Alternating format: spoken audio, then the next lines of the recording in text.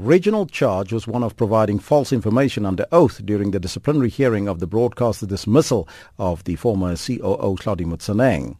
Aguma's lawyer Osborne Molatudi tried to question the legality of the hearing, but this was dismissed by Professor Taki Madima, who was chairing the hearing. For the latest on this, we joined on the line by our reporter, Horasani Sitola, who was there. A very good afternoon to you, Horasani. And can you tell us what are the charges that have been added to the original one against the suspended SABC CEO, James Aguma?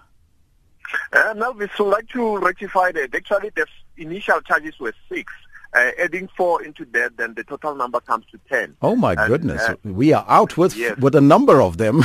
Okay. Yes, now it's a lot because there's charges around dishonesty, and then there'll be charges around abuse of power and other things. But now the four that we can talk about now is the first one will be the breach of contract of employment and the business code of conduct and ethics. And then charge number 2 was the breach of Section 57 of the Public Finance Act of 1999, which reads the supply chain policy. And then charge 3 and 4, it stays the same. It also has to do with Section 57 of the Public Finance Act, which talks about the supply chain management policy. So those are the 4 charges that have been added, and now we're looking at 10. Now we understand that the legality of the hearing was questioned today. Tell us more about that.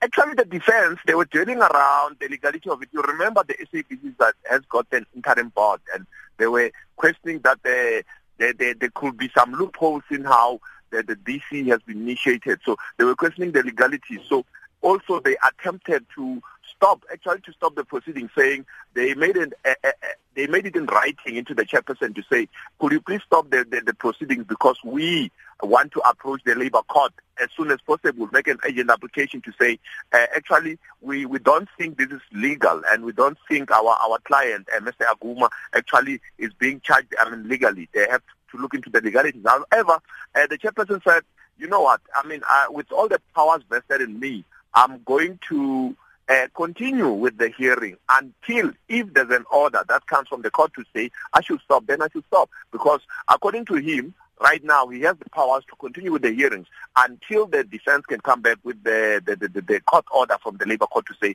the hearing should stop. So we anticipate that tomorrow they're going forward. When are we likely to see the conclusion of the disciplinary hearing?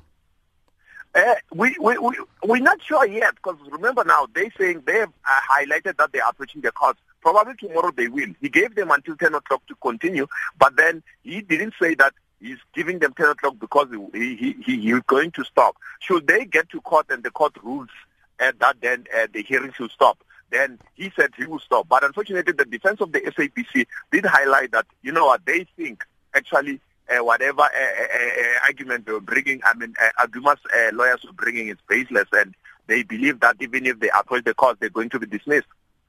Horasani, thank you so much for that update. That was our reporter